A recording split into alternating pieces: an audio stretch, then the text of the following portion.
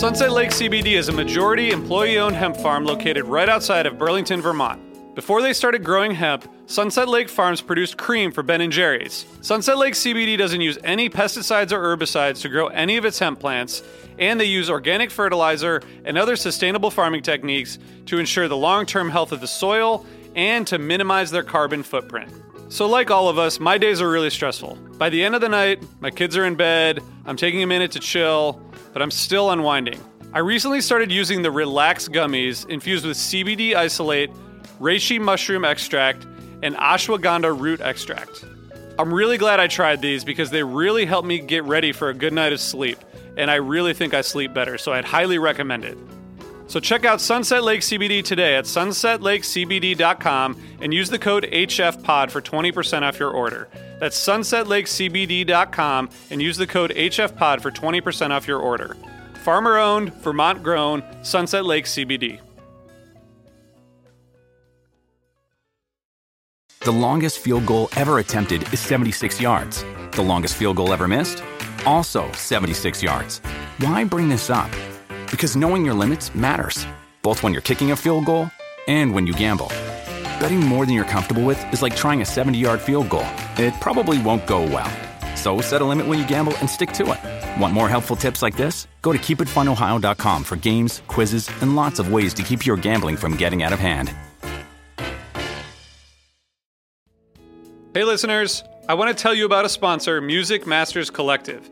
They're a nonprofit organization that produces unique music events, providing opportunities for fans and artists to meet and collaborate in an inspired and creative atmosphere. Every week they host different events, all with the opportunity to learn from world-class musicians like Oteil Burbridge, Trouble No More, former members of the band, Milk Carton Kids, Nikki Glaspie, Bill Frisell, Sean Colvin, and many more. This June, join the Fab Four, Joan Osborne, John Sebastian, Marshall Crenshaw, and a great group of faculty for the debut of Magical Mystery Camp. This all-inclusive, once-in-a-lifetime music vacation experience in the heart of the Catskills will be packed with nightly performances, workshops, speakers, song circles, open mics, and a lot more. If you're a performing musician at any level, bring your instrument. If you're a music lover, bring your good spirit. It's an amazing experience for individuals, friends, and couples alike. Registration is open, spots are filling up, so check it out soon. And scholarships are available. Check out magicalmysterycamp.com/helpingfriendly to learn more.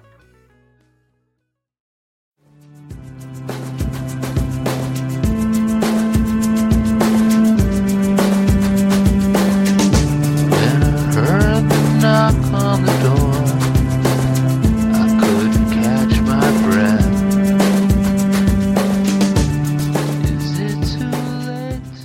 Hey everyone, this is the Helping Friendly podcast. This is a quick hit. We are combining 3 shows into this quick hit, so it's a lot to talk about. It's my fault we didn't do one the first 2 nights because Brad and Jonathan have been in Vegas and willing and able to do quick hits anytime, so I apologize to everyone on their behalf. But now we're all together on the phone, and we're going to talk about all 3 shows. What's up, guys? Hey, I stayed up all night the past several nights waiting to do a quick hit in the morning with you, and nothing. Sitting in so the I'm glad closet. we're finally here. Sitting in the closet. Yeah, Being quiet. just sitting by his phone with nothing else on.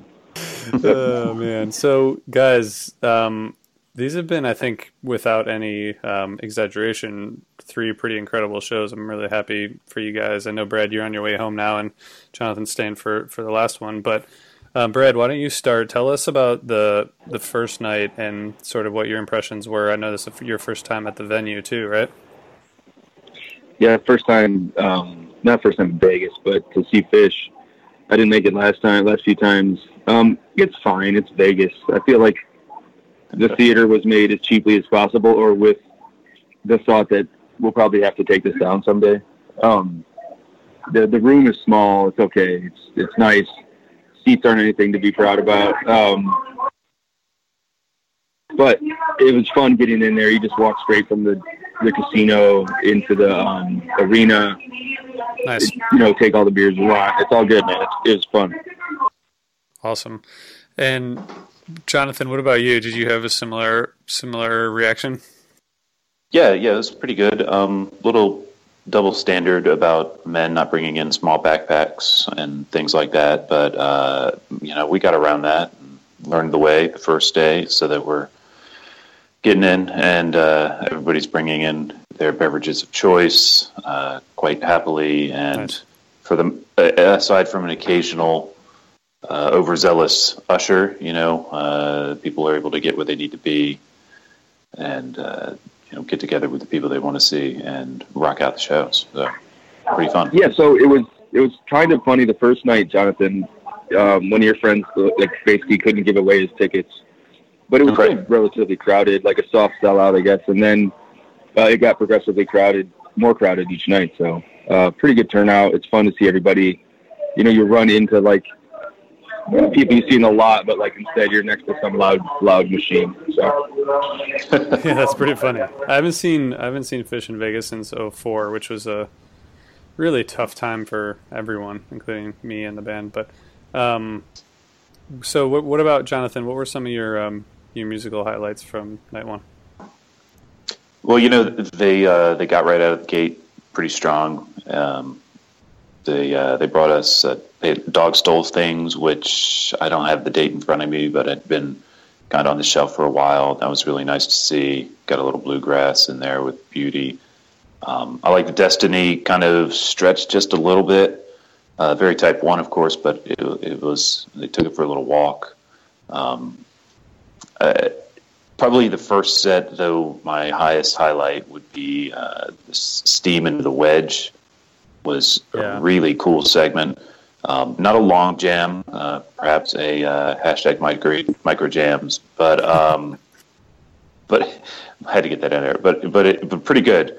And then and then the second set, I think it's pretty obvious to folks that after the Crimes of the Mind bust out, Golden Age was big, and that whole sequence, really, Golden Age, Simple, Light, and 20 years later, I thought was just terrific. 25 minutes, Golden Age jamming. It's outstanding. Yeah, that was. I think I listened to it more than I, immediately listened to anything since, at least since the Kill Devil Falls from Atlanta of 2015. But there was some hyperbole online that it was the best jam since Tahoe Tweezer, or the best jam since anyone can remember. But I think it was pretty amazing. They seem to be pretty purposefully pushing it. Yeah, I'm not sure I can duly rank it per se at this point because I have not gone back and listened to it more than once. But nice. It was good. Brad, what were your thoughts on the first night musically? Yeah, I thought it was good. They came out swinging. There wasn't any letdown, especially with the Martian Monster and then the No Man's to open. I was a little disappointed because I was hoping that there was going to be horns and that No Man's kind of took that out of off the table, I guess. You know what I mean? Right away like that. So, but otherwise, everything was just really well played, and I thought it was a great time. Jonathan and I got to hang out during the first set. Awesome. And most of that Golden Age too, so it was good. That's cool. I loved getting a picture of you guys via text from before the show. That made me super happy. So I'm glad you guys got to hang out. Yeah, that was fun. That was our first time to rock a show together. It's crazy. It's good stuff. And then so Saturday night, Jonathan, you and I were talking a little bit about before we started recording, but. So there's a little bit of a theme developing, obviously, with the openers. Brad, do you want to talk about your takeaways from Saturday? Well, I thought there'd be a little bit of a lull or something, after that well-played opening first night. We've talked about the 3-run and 4-run shows a lot, and there's usually a night that is either like the relief night, it seems, or there's like a nervous night, and they haven't had either. They've been so locked in practice. Mm-hmm. It seems like everything is just whatever they wanted to do. It's gone off really well. Man, they've been playing so well too. Just that first set, I feel like everything was like just well played. The Roguet got out there. The maze was raging. I love the Moore closer, but Jonathan, what about you? Well, again, Birds Kill Devils. That's a good start. 555 rocks, but the Roger, you mentioned it, and you're right. That was probably one of my favorite things in that first set, almost definitely. But it's hard. That little the two songs, Roger and the Gumbo. I mean, that's two first set, like top notch first set songs. Right, and then you combine that with the Maze a few songs later, and you just that's immense pieces of music. And Wingsuit More to close the set was, I thought, really terrific. So, but I like Wingsuit. So what are you going to do? Yeah. What about the More closer?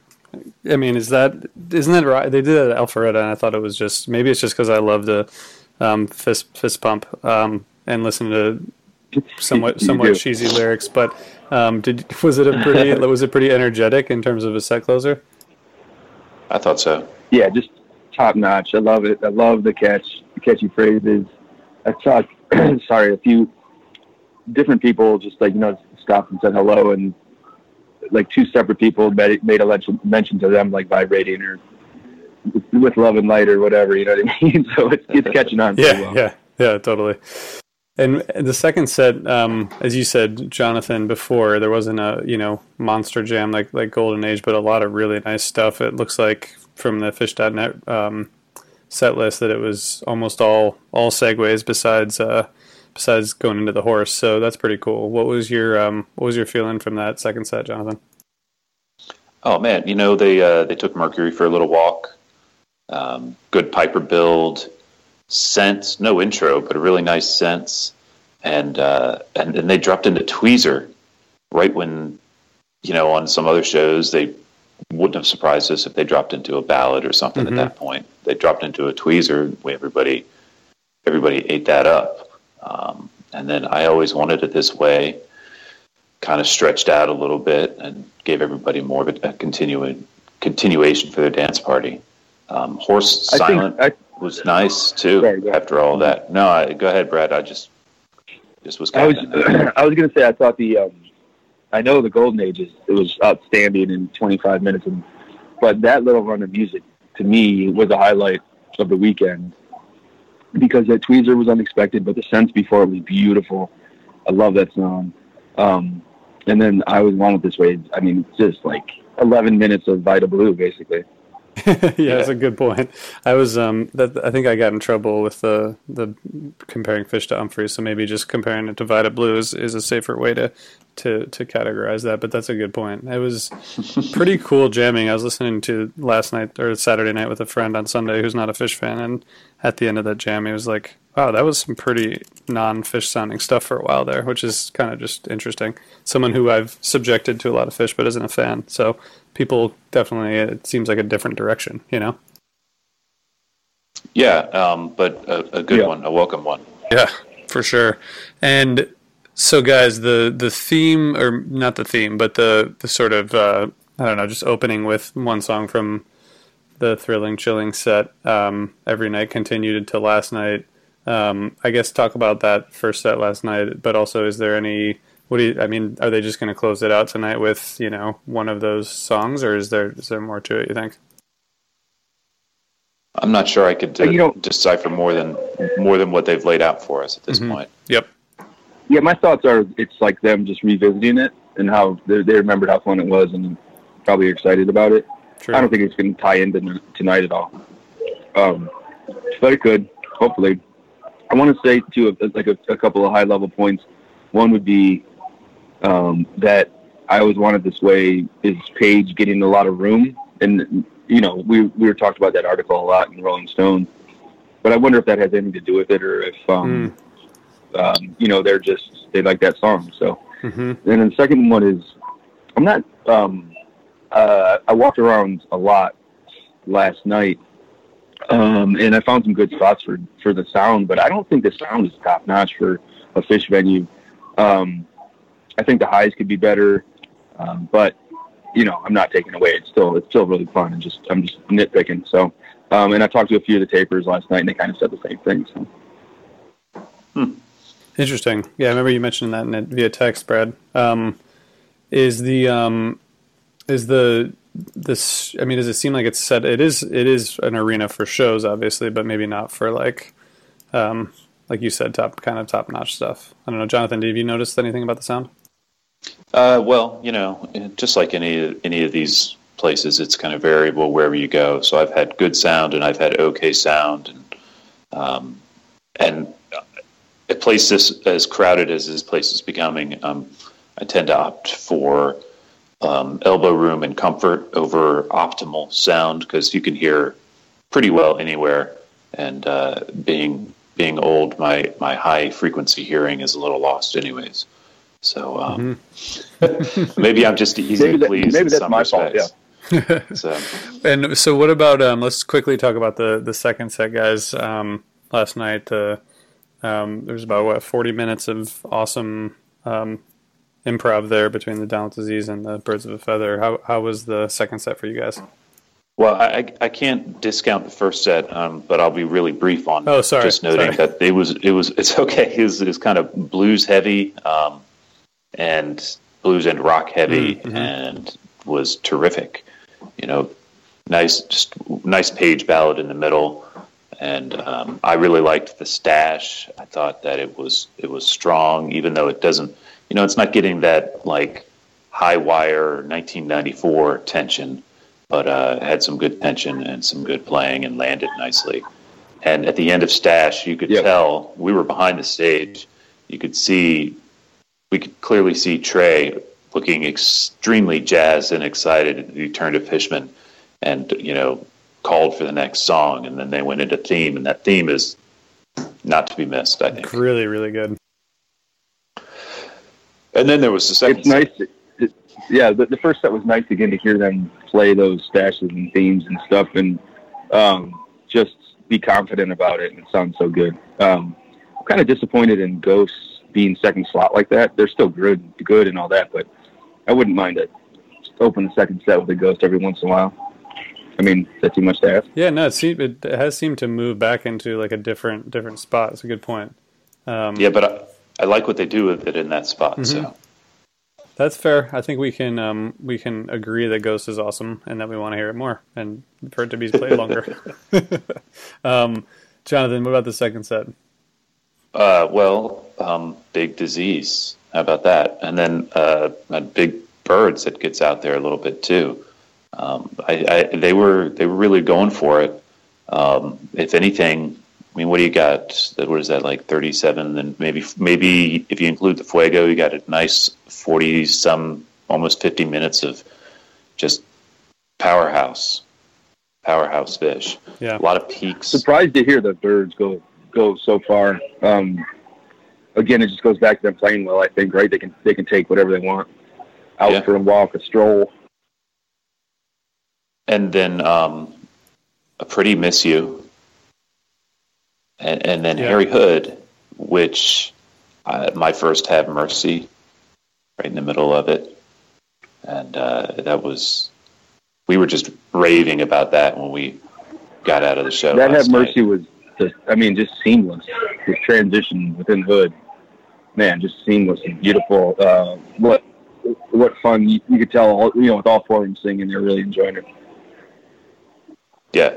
Yeah, and we all were too, I think. It's cool. It's really cool. It's like going back to the 93 days there, which is pretty cool. They haven't done it that much since. I think the last time they did it was 2011, and a couple times before that in 3.0. So that's a rare thing to see. Pretty cool.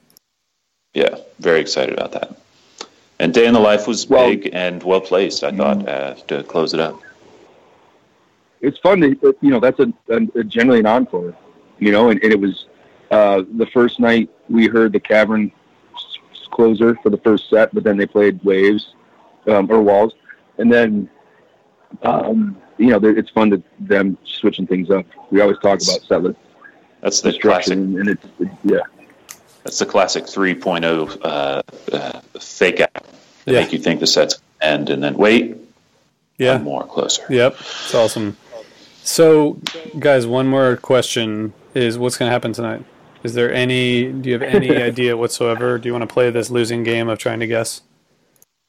No, No, I think if there's any hint at all, it has to do with Trey's tone, the kind of meteor Marshall head rather driven tone, which I'm loving the sound of. It's it's got a nice a nice tendency to it's right on the edge of feedback at times, and he's been playing with that a lot. And I suspect that it has something to do with what they're doing, but it's certainly not enough of a clue for me to tell you that it is thus and such. So, got it. I assume that once we hear it tonight, we'll be like, "Oh yeah, that's why he sounded like this." Yeah. That'd be fun. But there's a clear change of tone and the way they're playing to. Trey sat back a lot. Not so much last night, but Saturday night for sure. There was tons of room for Mike and Paige, and that was really fun. He's just kind of playing conductor. I think it was the steam that the first night too. That just he was just so nice and relaxed and sitting back during it. I thought that was really fun to listen to.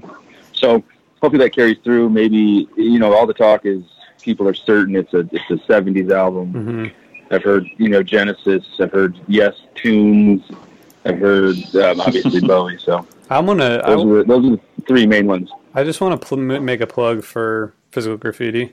That's just what I want to make a personal plug for, just in case they haven't decided yet and they listen today. Well, yeah. Then in that case, I'm going to counter that with Band of Gypsies. But perfect. Awesome. Well, Brad, what would be your plug, or what would be your hope? I think it'd be great to maybe like Are You Experienced from Jimi Hendrix and The Experience. Man, that would be awesome.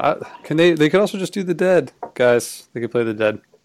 It would just be wrap it all up. I'd just be happy with a third set playing. That would be nice. Okay, maybe that. Well, this is going to be awesome, Jonathan. I'm so excited that you get to go tonight. It's going to be a blast, and we're obviously going to be coming back. I'm jealous. Yeah, we're going to be coming back tomorrow with a quick hit to discover whatever happens. So we'll talk to you then, Jonathan. But I think we'll play the. What do you guys want to play from the first night? I like the Steam, but yeah, I already said that. Give him some of that Steam jam. That's good. Yep, Steam. And then second night we'll play. Or actually, what do you want to play from the second night? Roger Peak. Yeah. Nice. Sounds good. I like where this is going. And then last night? Last night's got some good stuff. What do you think? Go with that Big Peak and Disease, maybe? Or that Hood transition into Have Mercy. There you go. All right. We will... Your choice. We're going to leave it there. Jonathan, do you want to make the final call between the Hood and the Disease Peak? No, I'm going to let you surprise everybody. Okay. Call it Dealer's Choice. Dealer's Choice. All right. Awesome, guys. Brad, safe travels home. And Jonathan, we'll talk to you soon. Thanks, guys. Thanks for joining. Thanks for listening, everybody. Jonathan, don't forget to keep on rocking, all right? Do my best. All right, buddy. Later, guys. Bye. What is a city without its music? The legacy of the New York Philharmonic is incredible. Nearly 2 centuries of history. That's a lot of music and a lot of stories. I was sitting on stage for the very first time thinking, I can't quite believe this is happening. Join me, Jamie Bernstein, as we explore the history of the New York Philharmonic. It's the NY Phil Story Made in New York, a podcast about a city, its people, and their orchestra. Listen wherever you get podcasts.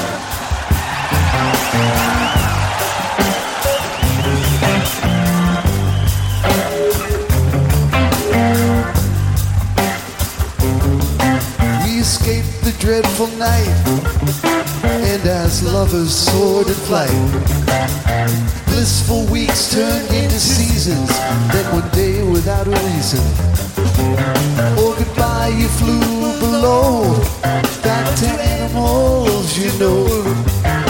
Now you forever sing your song with the wolves where you belong. But alone I often dream, I hear you singing in the steam.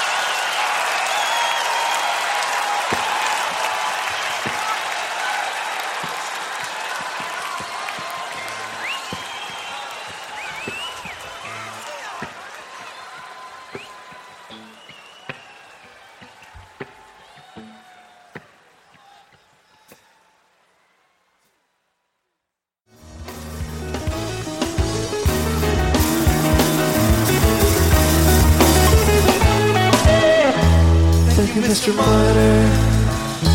Thank you, Mr. Miner. Thank you, Mr. Miner.